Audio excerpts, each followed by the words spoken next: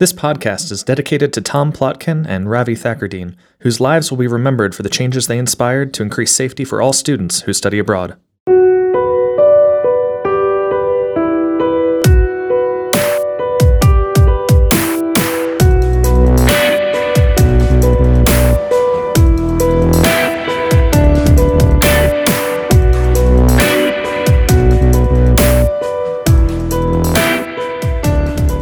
Everybody, and welcome back to Safety by Rachel's First Week. I'm Jill. I'm one of our co-hosts, and today I have with me a new co-host whose name is Stephen. Hey. Why don't you tell us a little bit about yourself, Stephen? Yeah, thanks for having me. So my name's Stephen McBride. I'm an ER physician who works in the greater Indianapolis area. Jill and I actually did our training together a couple years back now. Yes, we did. And so now it's good to work with you again. Likewise, just not in the clinical realm. But happy to have you today on Safety. Thanks for joining us. I got a question to get us started here, Stephen. Did you ever study abroad?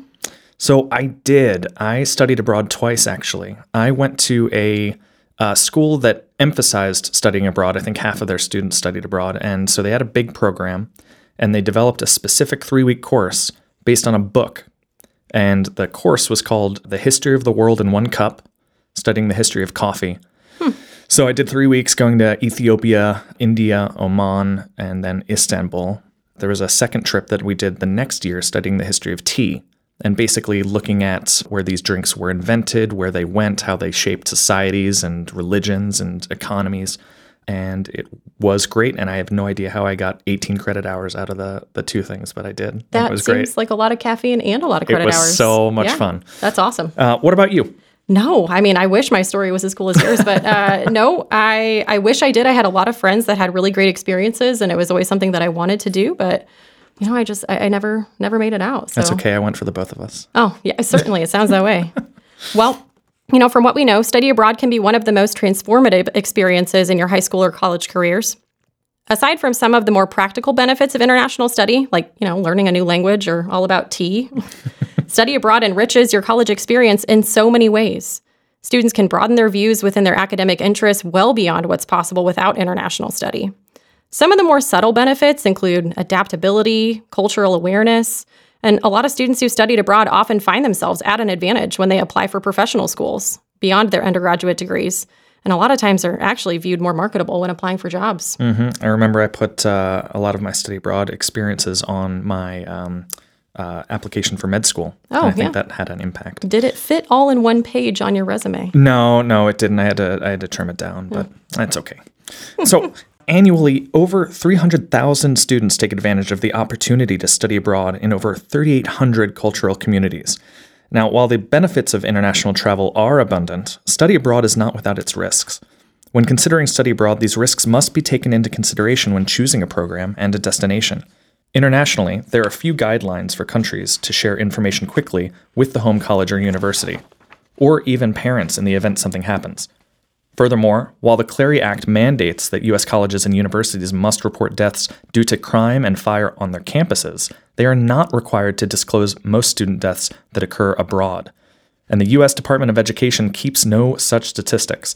It's critical that these students evaluate international study programs for safeguards to mitigate these risks. Yeah, it seems like it kind of puts the onus on the students then to do their research. Yeah. So not only is it important for students to become educated about risk mitigation provided by various study abroad programs, students really need to critically evaluate themselves when they decide whether, you know, they want to travel or not. For most students, college is the first time they've left home for an extended period of time. Students really should ask themselves, you know, are you new to study abroad? Do you have a general understanding of the culture and the laws where you plan to go? Do you plan to travel with known companions and people that you're familiar with? How do you typically respond to these stressful situations? And really, no matter how you answer those questions, it shouldn't scare you from traveling abroad. It's just something that you need to prepare for and kind of do that mental math first. You shouldn't innocently jump into a travel abroad program without really doing your homework. So with us today, we have Elizabeth and Roz, parents of 2 students whose lives were tragically cut short during their travel abroad. They are going to share their son's story with us and some of the untold safety considerations you may not have even thought of when choosing a travel abroad program. My son's name is Ravi Thakardeen. My son, Ravi, was a chemistry pre-med student at Swarthmore College. Ravi's goal was to become a medical doctor with a focus on preventative medicine and public health. So Swarthmore was his home college. The study abroad program was offered through Duke University. And within Duke University, the third-party program is a nonprofit based in Duke University, and they have a partnership. He was told that this program will give him that added edge to apply for medical school. He applied to the program and got in, and in January 2012, he went off to Costa Rica on a 4-month study abroad program, and there he was studying global health and tropical medicine. He worked 12-hour days, 6 days a week in the jungles of Costa Rica and in the indigenous communities high up in the mountains of Costa Rica and in Panama. 2 days prior to coming home, the students were surprised with a beach trip, and we would learn later in the aftermath that it was one of the most dangerous beaches in Costa Rica. The beach was formed by one of the largest rivers in Costa Rica, along with 6 other small rivers, tributaries that empties into this bay, and it was not recommended for swimming. Ravi and another student were standing in less than knee-deep water when they were pulled out on a rip current. One of the students was able to be saved. She tumbled out in the waves. Ravi, like you're always told, is to swim parallel to the current. The leaders themselves sunbathed on the beach. They heard the screams of the other students, but the leaders thought it was the kids having fun. So they continued to sunbathe until somebody came running up on the beach to say, "Who's with these students? This is what's happening." They watched my son for 45 minutes struggle for his life, waiting on help that would never come for him. Hours later, almost 4 hours later, Duke University called my husband to say that Ravi was missing. Not that it was a beach trip, not that he had drowned, not that he was dead. We're still thinking that we could find our son because Ravi could swim. We flew down and we were led on a wild goose chase because they knew our son drowned and that he was no longer there. But we got there and they took us to search the beach and to search for our son. We found our son 2 days later on the date that he was supposed to board a plane to come back home.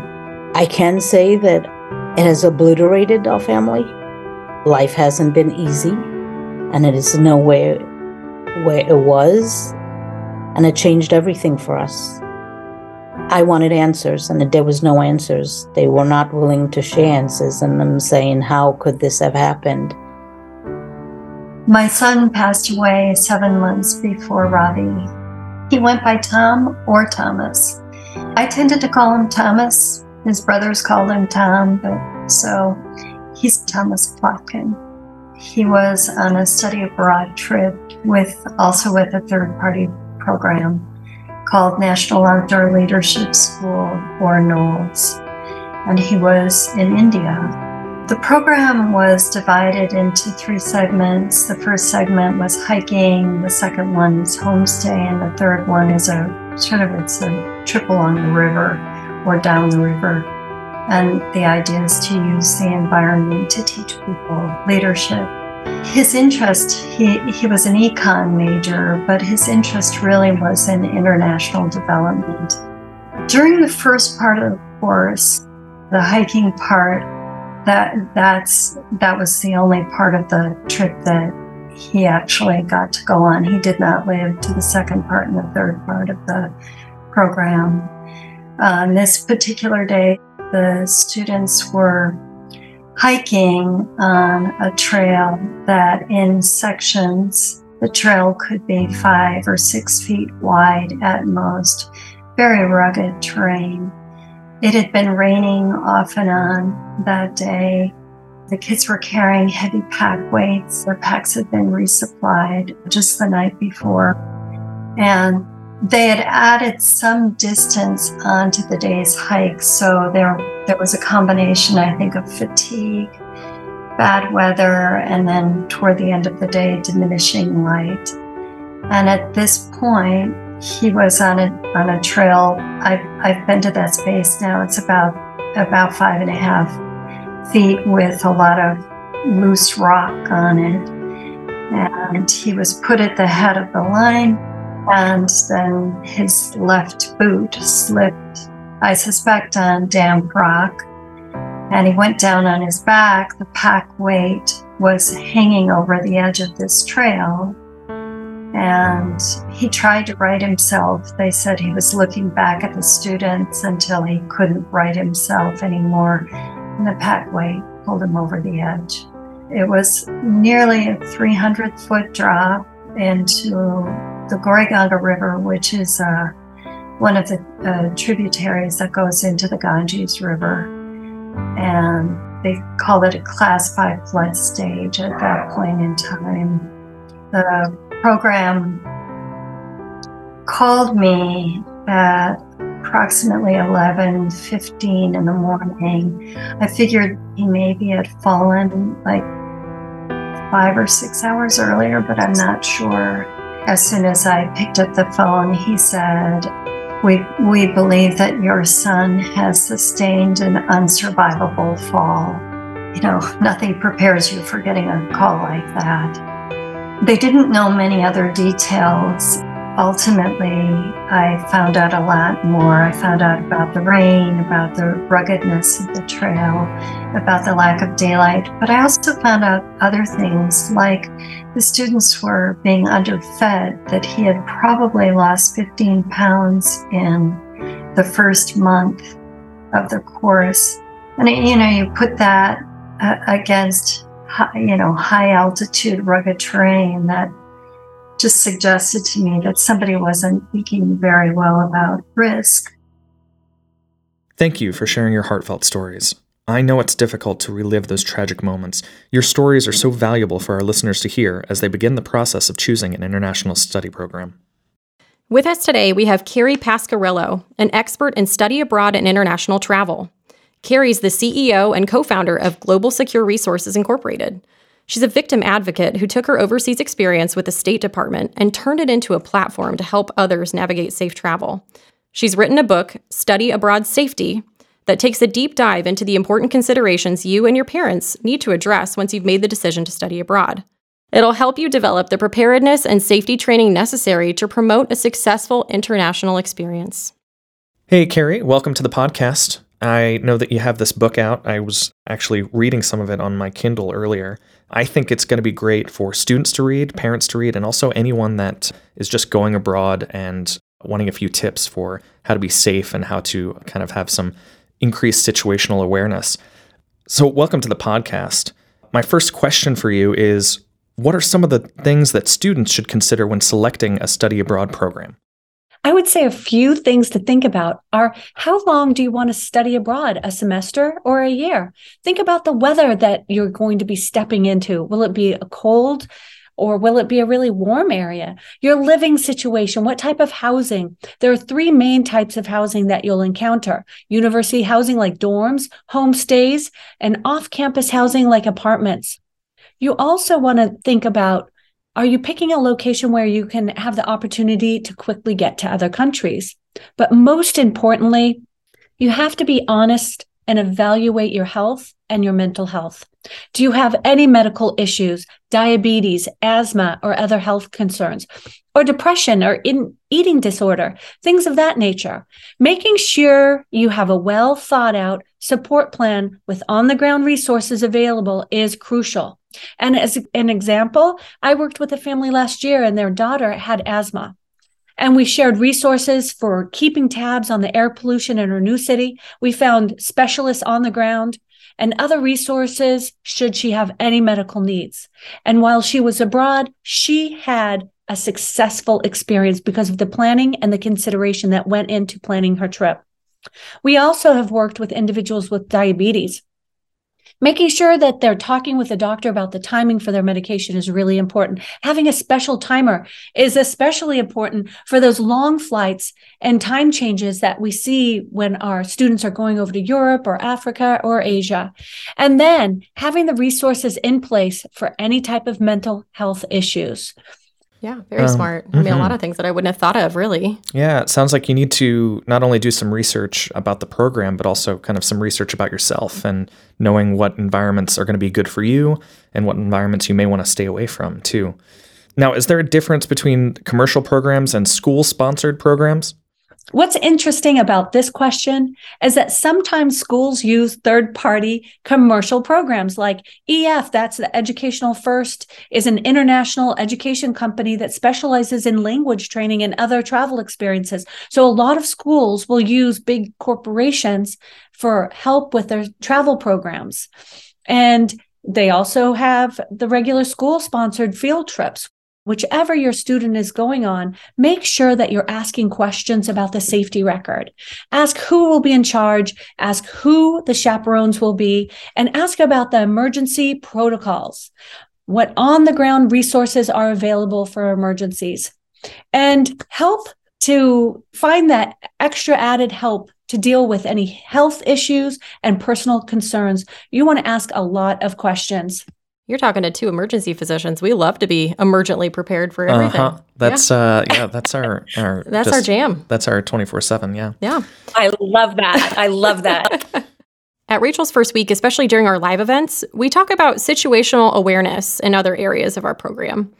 How does this apply to travel? I'll start by saying that developing your situational awareness is a big part of safety and crime prevention. And as a simple example, travel scams are $1 billion business. Distraction is one of the methods that criminals use. Criminals do not want people to be situationally aware. And they're looking for people who are preoccupied and unaware of what's happening around them. And oftentimes in pre-departure programs, the program leader will say it's important for students to have situational awareness, but they often fail to explain how to improve situational awareness. So we focus on teaching these skills to improve situational awareness.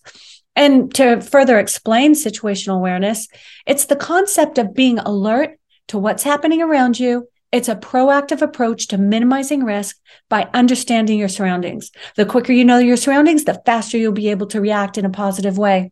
And we teach how to improve your situational awareness with the baseline check and the 2 R's, risk and resource. And these exercises teach the necessary techniques to incorporate situational awareness into your daily life. And I can quickly share how to do the 2R exercise if you like. Yeah, I think that would be great. Absolutely, yeah. So let's look at the 2 R's, risk and resource. Quickly, it goes like this. Every time you change environments or locations, ask yourself what 2 risks are in the area and what 2 resources are available to improve your safety. And for example, let's say you're in a movie theater. Start by identifying 2 potential risks. These might be a fire or an active shooter. Next, identify 2 resources to help. For example, for a fire, where are all the exits and the fire extinguishers? If it's an active shooter, are you prepared with the run, hide, fight model?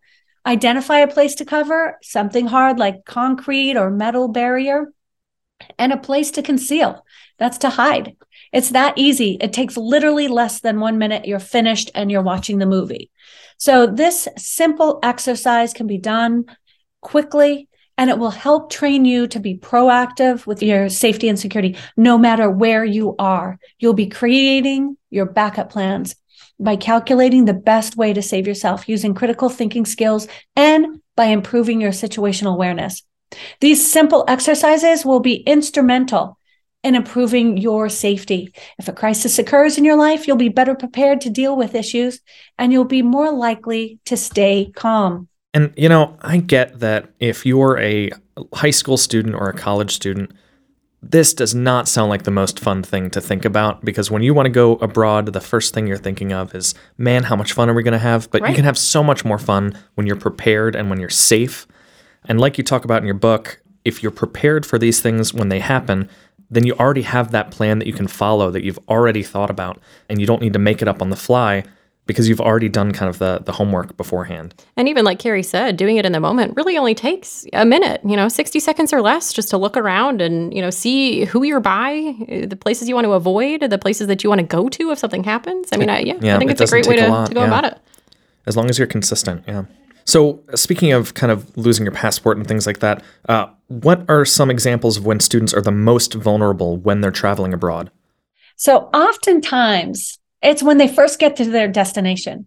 They might be fatigued. There's a new location. They're getting to know new friends.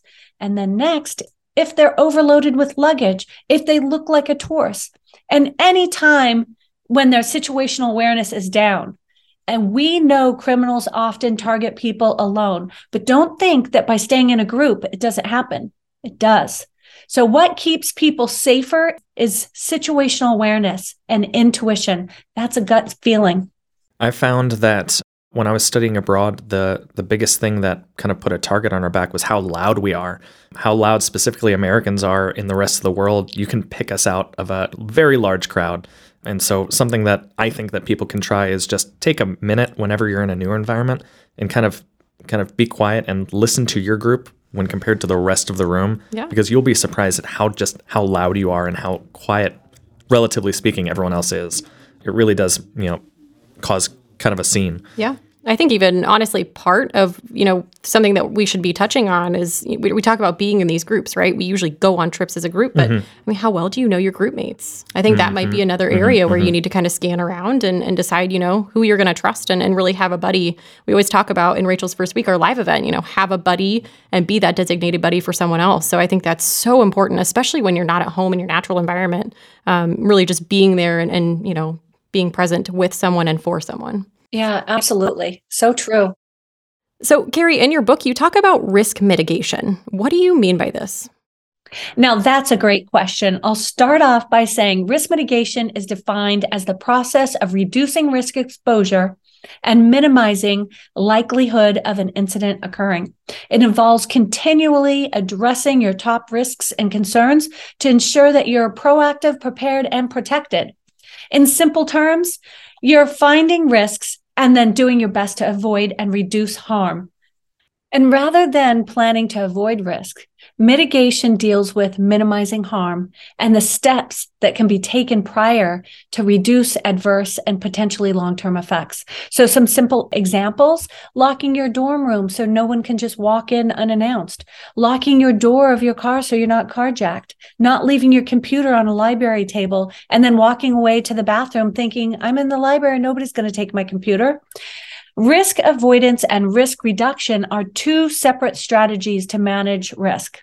Risk avoidance deals with eliminating any exposure to risk that poses a potential loss, while risk reduction and mitigation deals with reducing the likelihood and severity of possible losses. So back to these scenarios, you're not going to stop driving to prevent carjacks. You're just going to make sure that you reduce the likelihood of it by locking your car doors. And the same with the computer at the library. You're still going to go to the library, but you're going to ask a friend to watch your computer, or if you're alone, you'll take it with you. And if you choose not to take it with you, then you'll understand the consequences. It might not be there when you get back. And every year at libraries around the world, computers go missing. It's the same scenario. And each time somebody's walking away from their computer thinking that it's safe. So I want students to really look at risk and safety from a new perspective. And one of the ways to do this is really by identifying an individual's risk appetite. And we have to remember that life is risky, but it's all about balancing that risk. And a risk appetite can be defined as the type and amount of risk that one's willing to take to accomplish their mission. Risks can be life-changing, and they're also a very important part of life and our development and our growth. So on the same page, what are some proactive strategies students can utilize to stay safe? Are there safety products a student should have with them? Let's see. I really like a few items: the doorstop, personal alarm device to draw attention and send a GPS location, the student safety assessment, a stash band. They're all in my book. I love these tools to stay safe. But a perfect example of how taking the time to strategize safety can save a life, I'll share a story about my daughter, who went on a study abroad program. And before her departure, we reviewed her risk mitigation plan, possible dangerous what-if scenarios, and contingency plans. And this ended up paying off because after she checked into her hotel room, there was a knock at her door. And a man said that he was maintenance and that he was there to fix her air conditioner in the room. But as discussed in our safety plans, our daughter needed to check with the front desk before opening the door to a stranger and to somebody who was unannounced. So when she called the hotel front desk, they said, "I'm sorry, but we didn't send anybody to your room." Our daughter had her safety plan in place, and she needed to use it almost immediately. This scenario chills me to this day. She was in 10th grade, thousands of miles away from me, but she had her safety plan and it worked. Our daughter took responsibility for her safety, which may have saved her life, because we know nobody would ever knock on a door and lie about who they are and why they're there and why you should open the door unless they're a criminal. It's called the cold call technique, and it happens and it's used by criminals worldwide. I often say it's better to have a plan in place and not use it than to need a plan and not have one. And this is why we need to talk and start the conversation with our students so that they can be proactive with their safety and security. I don't know. Did you ever have any safety, products with you? No, I never did. Mostly just because we were traveling so much, I couldn't, keep like a pocket knife or anything. Not that I think that would be very helpful. Right.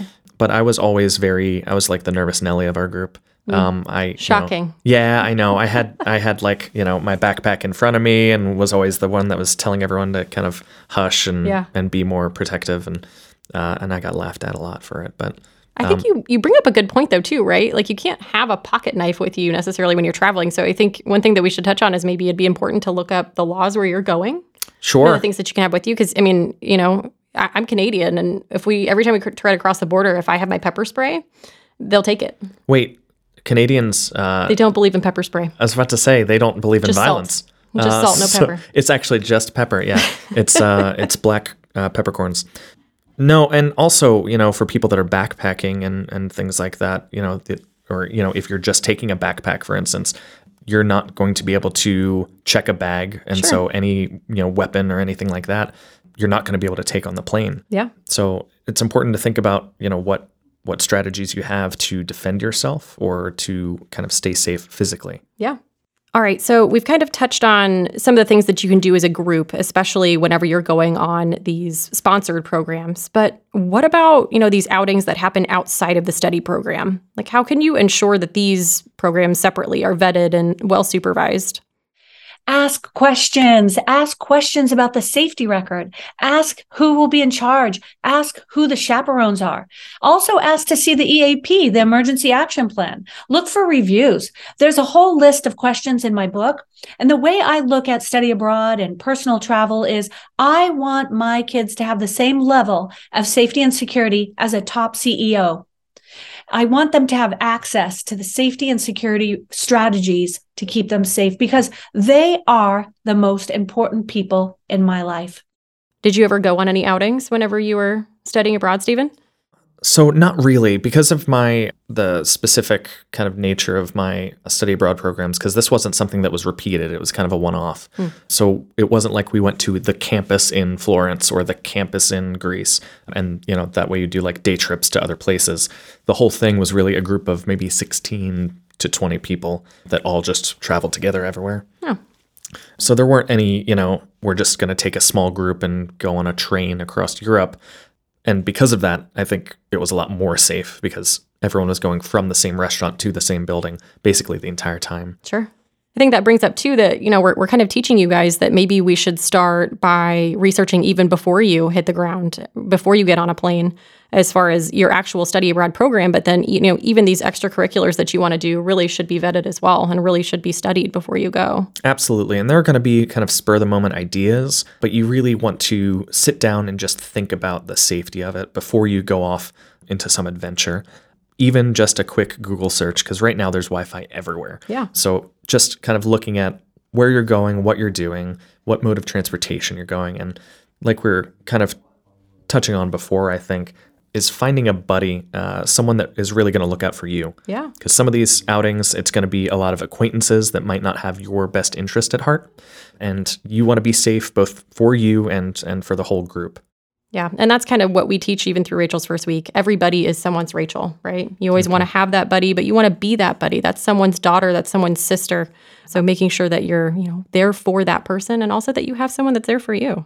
There's not going to be a lot of peer pressure to be the safe one in the group. And so it's important to be that person that is intentional, because you want to kind of bring it up if others aren't. Right. It's cool to be nerdy. It is cool to be nerdy. Especially in this group. So let's talk about what happens if a student or anyone traveling abroad is injured or suffers some illness. You had touched on earlier, if you have asthma or you have depression or anxiety, you need to know about these things about yourself. What happens if a student gets injured abroad? What are the next steps they should think about to get the care that they need? Once again, having a plan in place for mishaps is the gold standard. Making sure the medical insurance is in place, go an extra step and get MedJet in addition. That's the hospital to hospital transfer. We need to have that communication plan set for emergency communication so that we can reach out to the embassies. And this actually brings me to another really, really important aspect of travel safety. And that is, we need to have the 5505 authorization privacy form filled out. Every single parent should have their child sign this before they leave for study abroad. And this will allow parents to be able to actually talk with embassies about their children's safety and to be able to communicate directly with the embassy if your student is over 18 years of age. Without this form, you're not going to be able to communicate directly with the embassy about your child. And so this is a real critical form that needs to be filled out. And I actually include that in the book as well. And I stress to parents to create your plan with your students if something happens. And it could be as simple as this. I said to my children, if ever something happens, I want to see your face. So one night I got a FaceTime at about 3 a.m. when my daughter was on a study abroad program over in Spain. And I knew something was up when I saw her eyes. They had tears inside her eyes. It made me so sad. But as most of you know, the safety standards are different in other countries. And so my daughter was at an open market, and they had fish on a bed of ice, and the ice was melting and the cobblestones were wet, and she slipped and fell on her hand. And I thought it might have been broken. And I had her show me, because as I said, we were on FaceTime, so I wanted to look at her hand. And I had an idea that it probably was broken, but no problem, because we had a plan in place.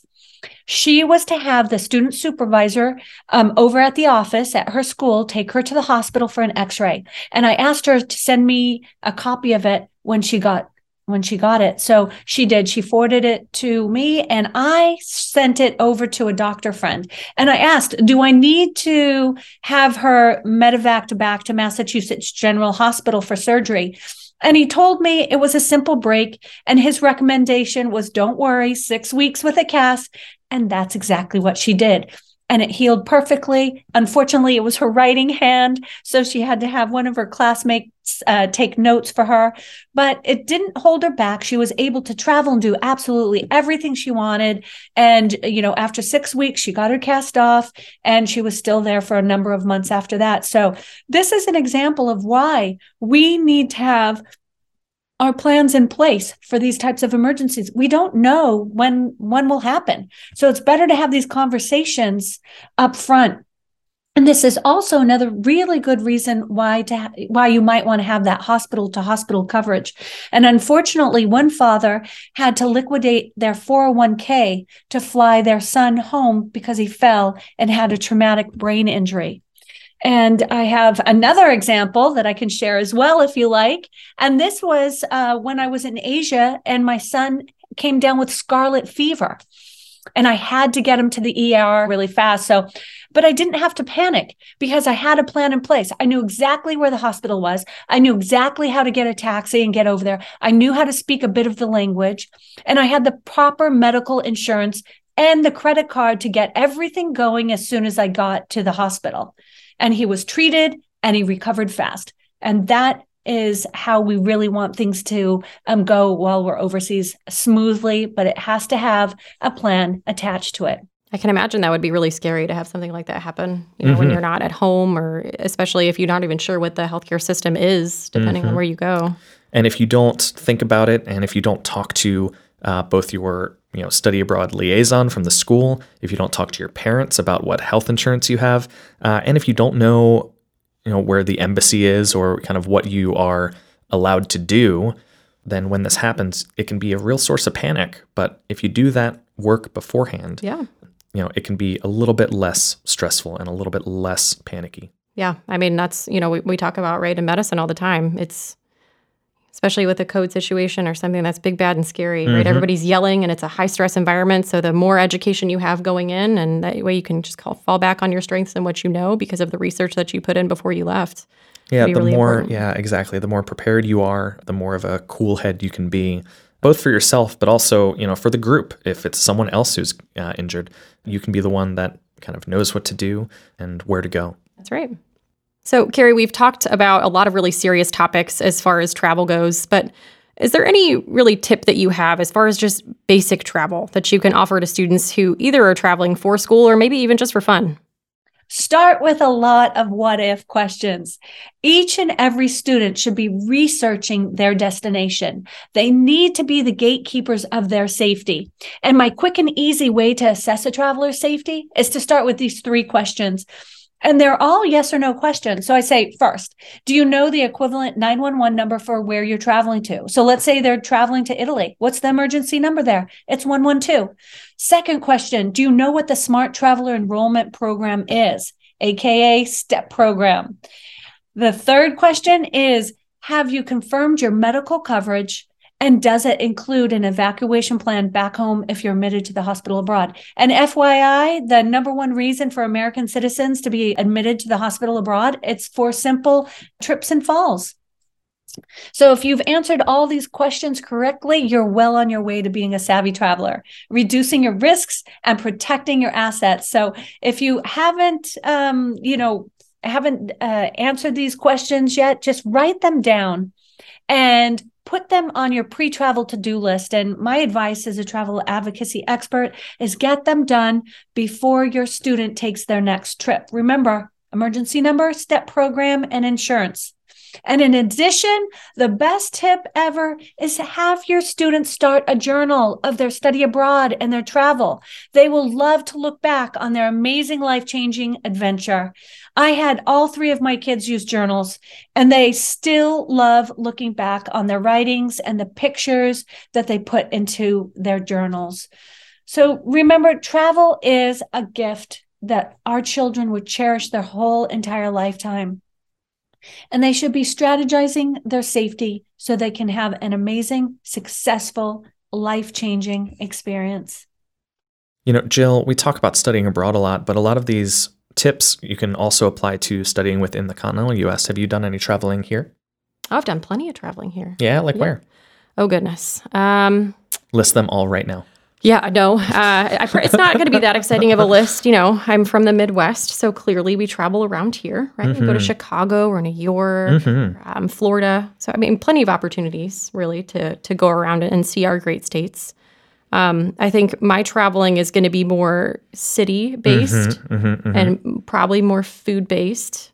What's your travel situation? You're more of you strike me like a national parks guy. Well, yeah. So we've gone to a couple of parks. We've went to Zion National Park. We just went to Red River Gorge this past year.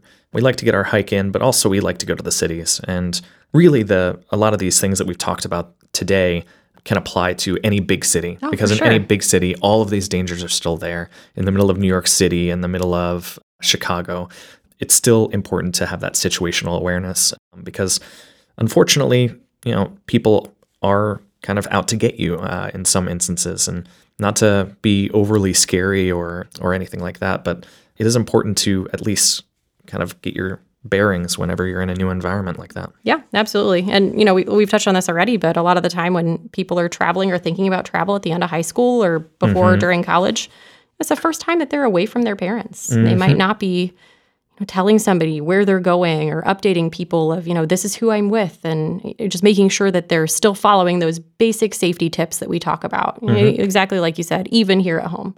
So I think try to take those and expand on them even more to really get a home base at wherever you're traveling to and know your safety plan. And that's why I think this book is really important. There's a lot of short, kind of easily digestible chapters. It's got a lot of information, both for people that are studying abroad, but like we were talking about, a lot of these can be applied to traveling within the U.S. Yep. And whether you are traveling or whether a loved one or a child of yours is traveling, I think it can be a good read. So thanks so much, Carrie, for sharing your wisdom and expertise. You can find Carrie's book, Study Abroad Safety, on Amazon. And I wanted to extend our thanks to Elizabeth and Roz for sharing their stories and the impact their sons have made in preserving the lives of students who study abroad. For more information, check out their website at protectstudentsabroad.org. One final thought.